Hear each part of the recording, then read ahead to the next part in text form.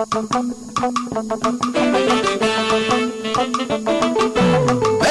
things they happen, oh. If you don't know, you go just they suffer. Many things they happen, oh. If you don't know, you go just they cry.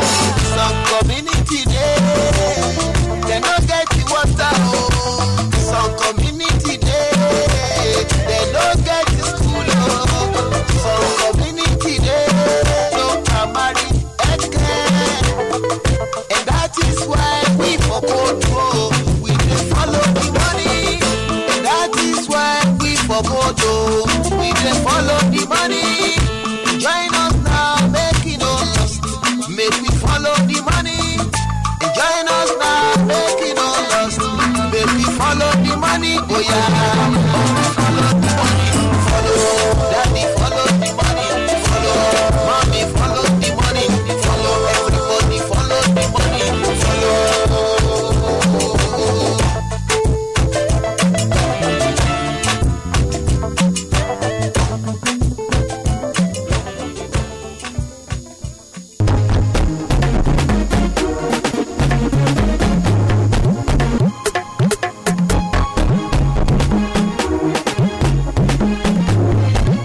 So good to have you join us once again this morning. We told you we will be looking at another issue as soon as we come back from that break. While we're looking at the COVID-19 pandemic in Nigeria, and of course, you also heard the voice of the Senior Special Assistant to the Governor on Health Monitoring there. This morning, I have another set of guests in the studio, and this morning we are going to be looking at something very different from the coronavirus pandemic. I have joining me this morning guests from the Connected Development Code. That's the abbreviation for that. Now, about the Connected Development Code, it's founded in 2012. Connected Development is a non-government organization whose mission is to empower marginalized communities in Africa.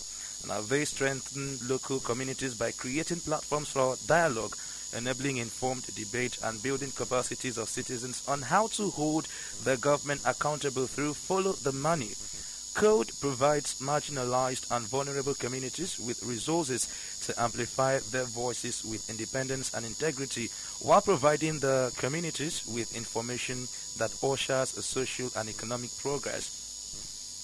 To enhance effective democratic governance and accountability, Code creates platforms, mobile and web technologies that close the feedback loop between citizens and the government. With global expertise and reach, they also focus on community outreach, influencing policies, practices, and knowledge mobilization. Code's commitment to participatory capacity and community building and monitoring and evaluation creates effective and sustainable programs even within the most challenging environment.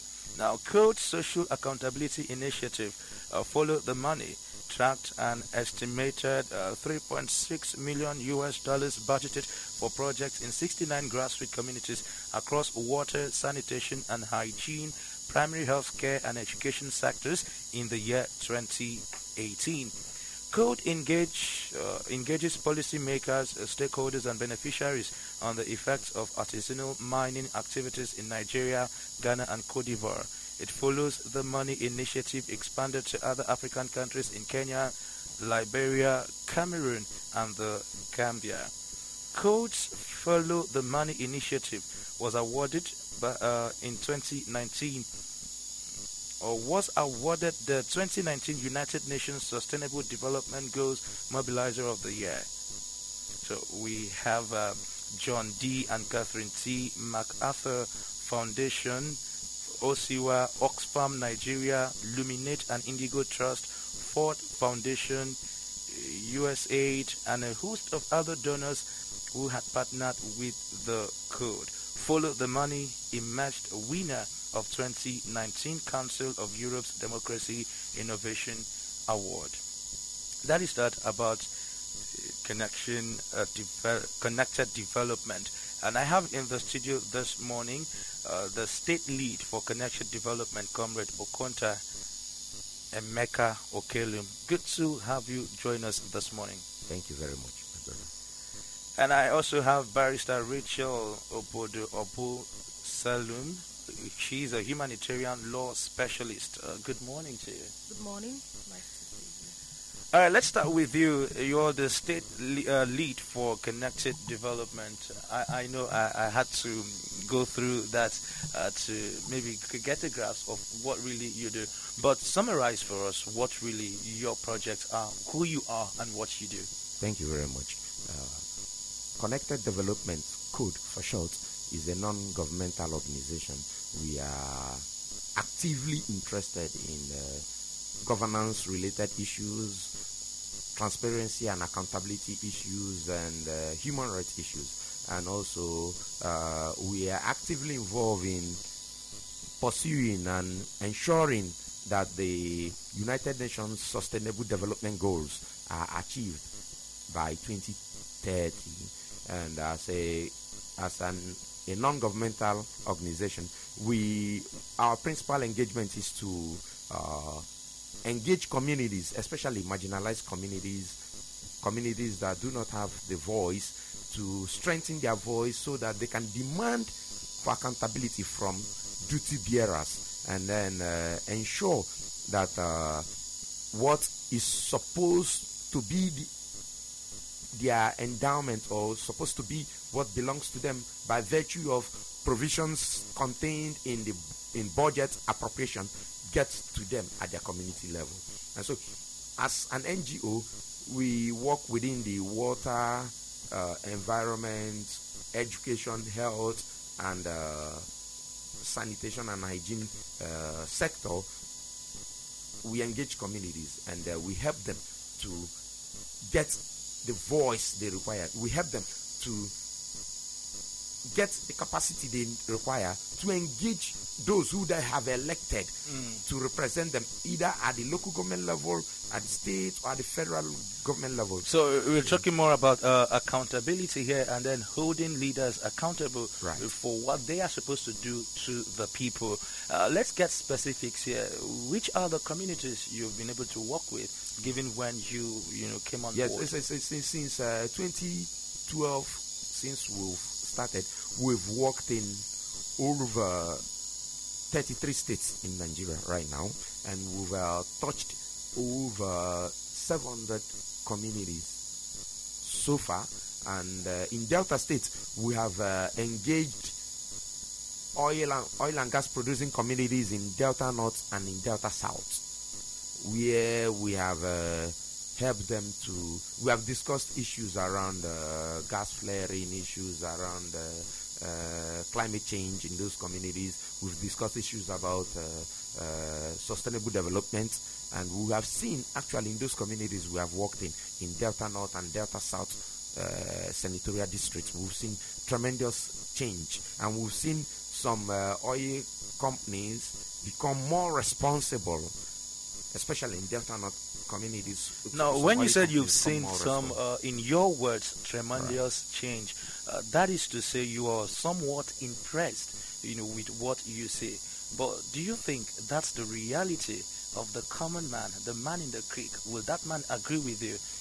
We say for the communities where we have worked in especially in Delta North communities, we've seen some change. When we started engaging those communities in 2015, the oil companies were not doing their bit.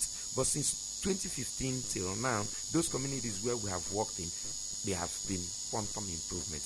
It's not that we've not gotten where we are supposed to be with respect to what oil communities are supposed to do in those communities where we are working, where Connected Development is working. We've not done that, but we've not gotten there, but there is some quantum leap, and the community respects us, and we love the communities where we are working because there are some improvements. So the reason why we are on air is to encourage other oil companies working in other host communities in Niger Delta, in Delta North, in Delta Central, to upgrade.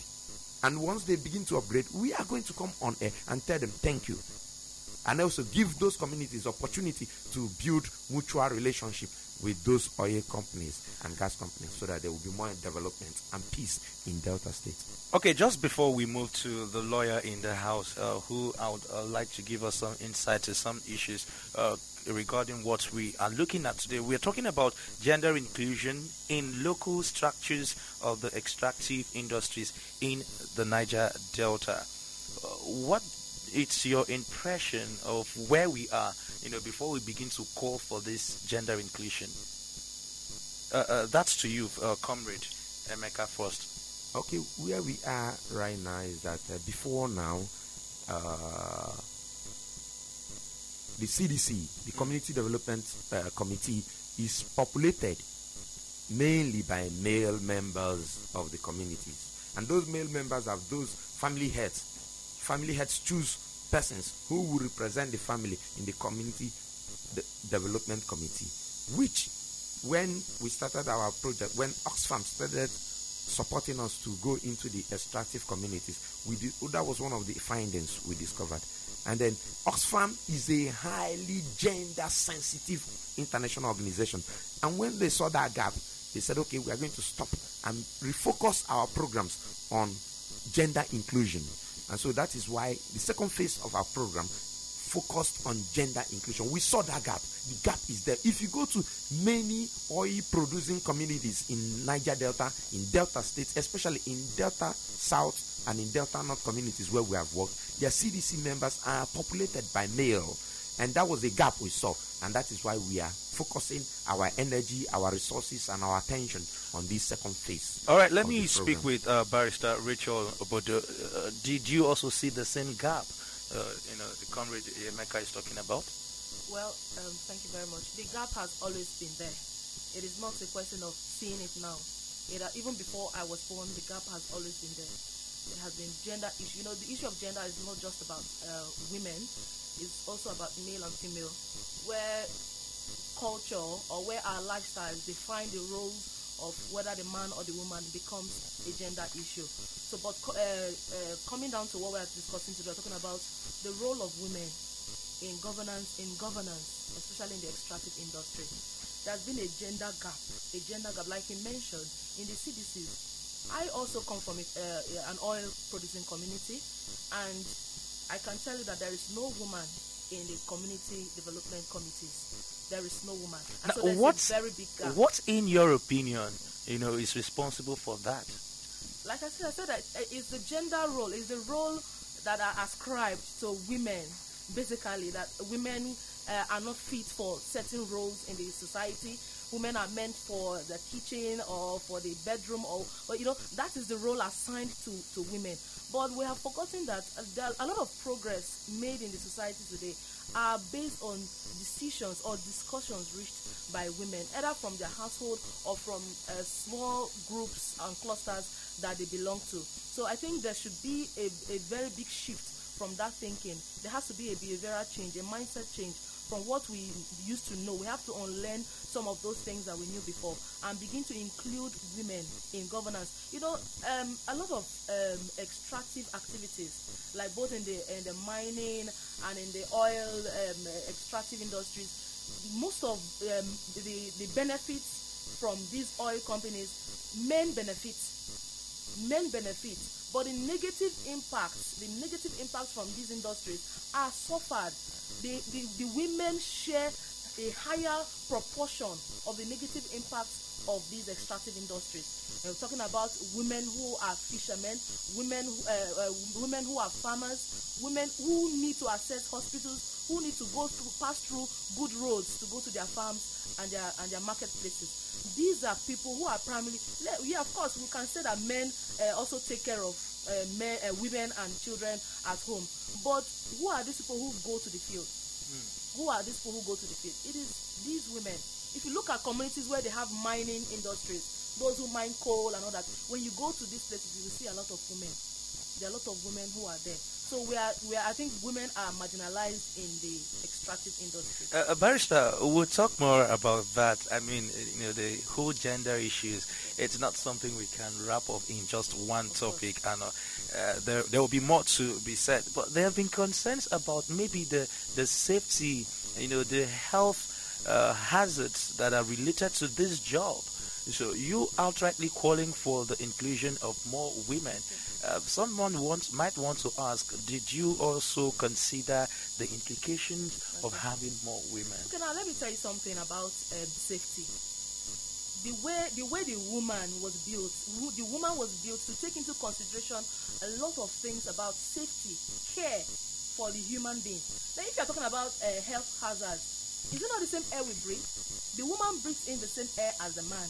The woman eats the same food as the man. So what is the difference? You are talking about so that was why I mentioned the role ascribed to women. So if a woman can become a pilot, if a woman can become an army officer or a naval officer, why can't a woman be at the helm of affairs in the extractive industry? What stops me from being the head of Shell in Nigeria, or the head of Chevron in Nigeria, or the head of NNPC? What stops me from being that? Are the men more qualified than the women? We have seen a lot of change in industries or in agencies where women have been the head. I cannot begin to mention a lot of things that are happening in Nigeria currently, where women have taken the lead, and we have seen considerable results, a very big change in there. So it's not the issue of safety.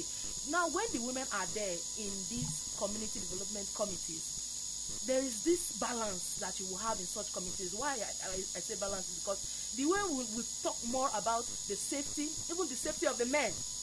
The women are out there to talk about money, but they will talk about more the safety of the men, the safety of the communities. Now we need to, then they will now demand more of hospitals, of schools, of good roads, and good, markets. Okay, absolutely. We'll definitely talk more about that when we come back from the short break. Do stay with us.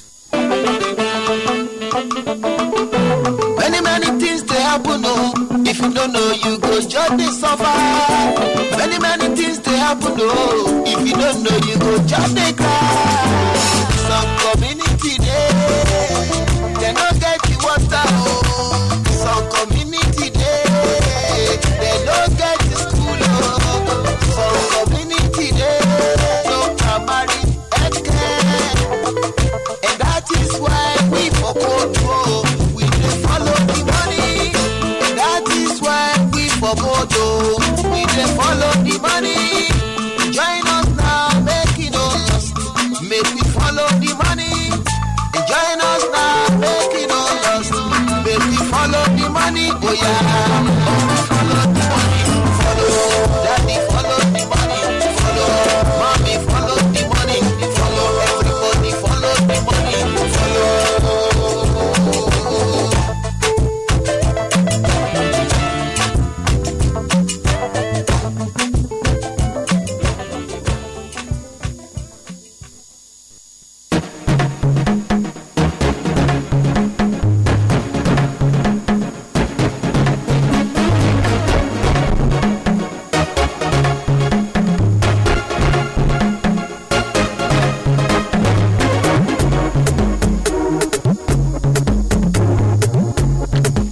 Thank you for staying there. I'm still speaking with my guest from the Connected Developments. That's the code there for short. And I still have with me the state lead for Connected Development, Comrade Okonta Emeka Okelu, and of course, humanitarian law specialist, Barrister Rachel Obodo. Now, before we went on that break, we were looking at the gender inclusion in local structures of the extractive industries in Niger Delta. Yet, Barrister, you made it clear that there is a big gap, as far as the gender representative or representation is concerned in the extractive industries.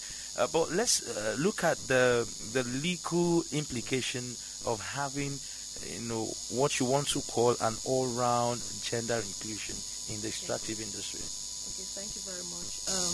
You see, the Extractive Industry Transparency Initiative, AIT, is the standard for operation for extractive industries in the world, and then Nigeria is a member of that initiative. That's the NAITI. Nigeria's own is called the NAITI, and then there's a standard for operation. However, the legal framework for women's participation in governance, both in extractive industry or any other thing, is primarily the Nigerian Constitution, of course, where it underlines the fundamental human rights of every citizen of the country. However, there are other things, the other legal documents that we may refer to are, for example, the International Covenant on Economic, Social and Cultural Rights. And then of course we have the International Covenant on Civil and Political Rights. There are a lot of conventions basically from the UN that Nigeria has assented to, but we have not really seen these laws or policies being played or applied in the courts in Nigeria. Why? Because women generally have not demanded their rights. They have not demanded their rights. So it is what we are calling on today, for women to know their rights, know why they should be included. There are a lot of I am a victim of gender imbalance, where I've been in an interview panel where I was the only female, but of course oral questions given to me were based on the fact that I was a woman, not basically on my capacity. So and I felt really bad. I felt bad. Why would that be? You should give me an interview, or should give me the same questions that you give the male applicants, and not because I'm a woman. Okay, if you get this job, how will you cope with your home? How will you? No, that is wrong. Don't ascribe that role to me. I being an applicant, or I coming out to say I can do this, it means I had already made up my mind. There's already a commitment. So basically, conclusively, for me, I call on stakeholders to enhance gender equality in the extractive industry, to propose efforts. We should propose efforts. I'm calling on the civil society, the government. We should try to implement these laws. We should implement these policies. Propose efforts to promote rights and education to ensure safe and fair working conditions for those doing work in the extractive industry, both at the governance and then also, especially in the local government, because I think we have to begin from the grassroots. In the local government, the CDCs especially comprised of mainly men, and I don't think there's any community basically that we have one or two women. If you even have a woman in such committees, these women are given roles like welfare, go and buy food, drinks for the committee, and then after the meeting we have. Then when you ask the woman what was discussed in the meeting, she would not give you a ready answer of why, because she was sent on errands while the meeting was going on. So I think women should be given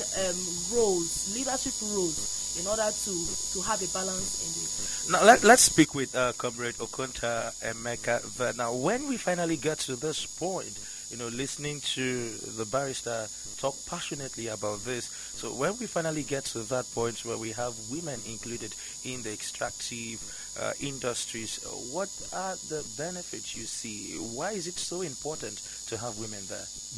Well, for us at Connected Development, and for us with our partners at Oxfam International in Nigeria, gender is an issue we do not compromise. Gender is an issue we do not joke with. You see, for everything we do, you see us play out gender issues. For instance, you've seen two of us come, a male and a female. You see, gender is an issue for us. Gender is not just only about woman. It's about balancing a woman, a man, a boy, a girl, and also including the marginalized persons, like including physically challenged persons and other disadvantaged persons, which for one reason or the other we will not want to recognize them because of our laws, but we include them.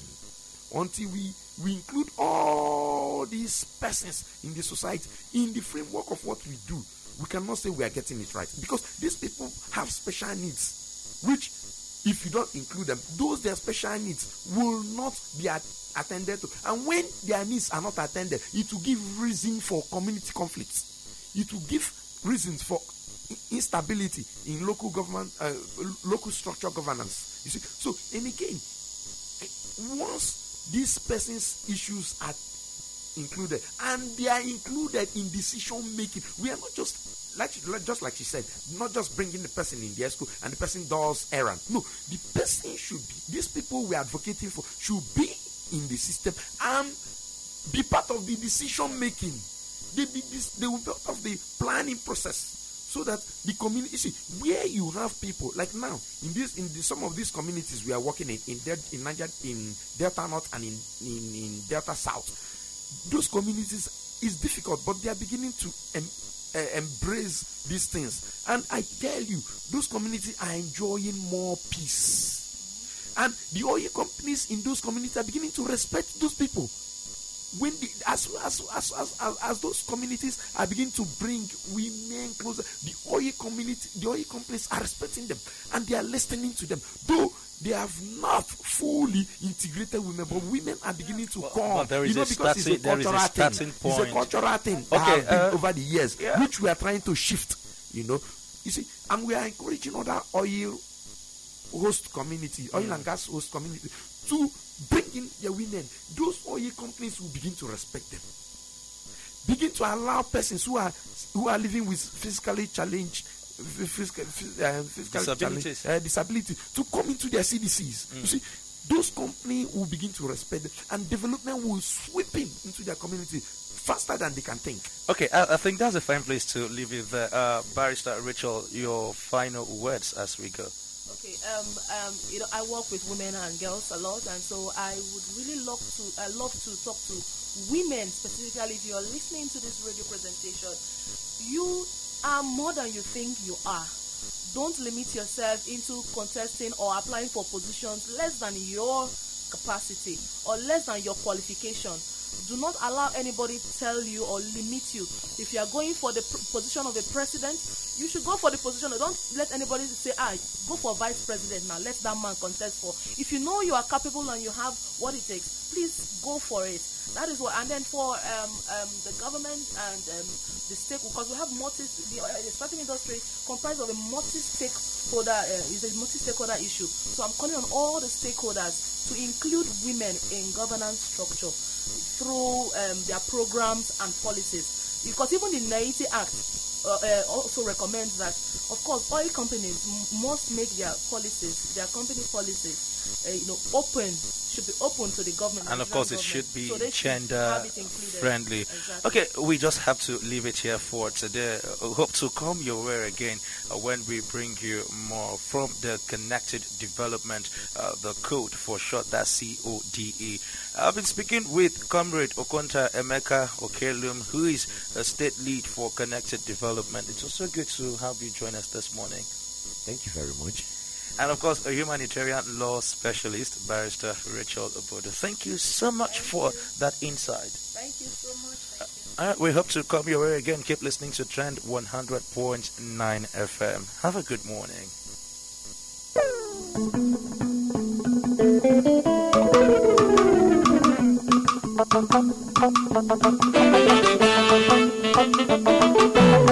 Many things they happen, if you don't know, you go just they suffer. Many things they happen, if you don't know, you go just they cry. Some community they don't get the water. Some community they don't get the school. Some community no primary healthcare, and that is why we for control. Follow the money, and that is why we for Moto. We can follow the money. Join us now, make it all lost. Make we follow the money. Join us now, make it all lost. Make we follow the money. Oh yeah.